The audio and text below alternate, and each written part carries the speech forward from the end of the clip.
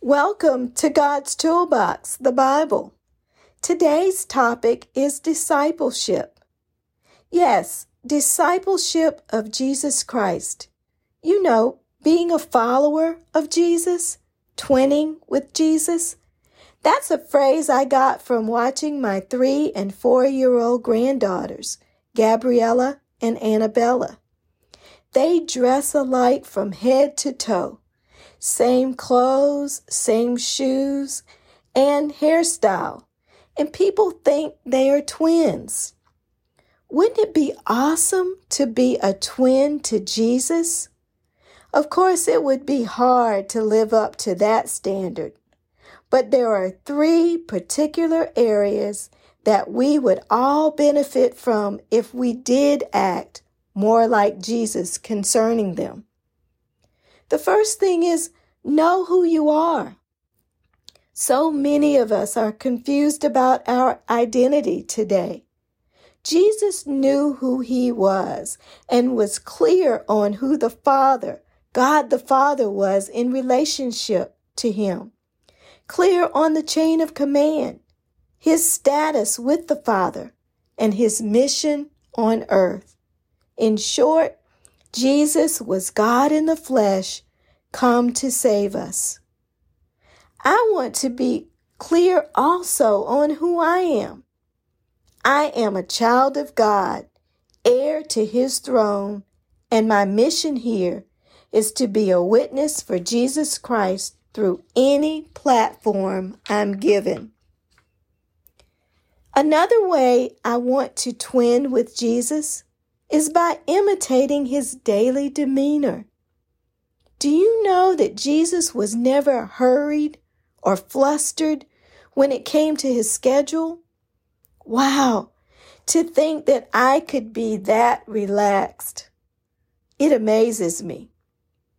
In John 11:6, we see that when Jesus heard that his friend Lazarus was sick, rather than hurrying to his side, he stayed where he was for 2 more days. Well, we know that Lazarus died, and he had been dead for 4 days by the time Jesus came on the scene. But in his calm and confident way, Jesus reminded them all that he was the resurrection and the life, and whoever believed on him, though he may die, shall ultimately live. Then Jesus proceeded to call Lazarus back to life. We can't do that, but wherever we are and whatever situation we find ourselves in, we can certainly call on Jesus in prayer before we do anything else. Wow, to be calm and confident. That's another way to twin with Jesus. And finally, Jesus was never stressed out by the things he had to do. He did the important things and let the unimportant and trivial things go. Remember how Lazarus' sisters, Mary and Martha, were in Luke 10, beginning at verse 38? Jesus had come to their house for a visit. Mary was sitting at Jesus' feet, taking in every word he said. But Martha was really busy, hustling around, fixing food and setting up everything for Jesus and his entourage. No doubt she wanted to impress him with her service and hospitality. When she saw Mary, Martha was incensed and complained to Jesus to make Mary help her. But Jesus said in his calm and demure manner, "Martha, slow your roll. Stop busying yourself with menial matters. Mary is actually doing the better thing. And so should we do the better thing.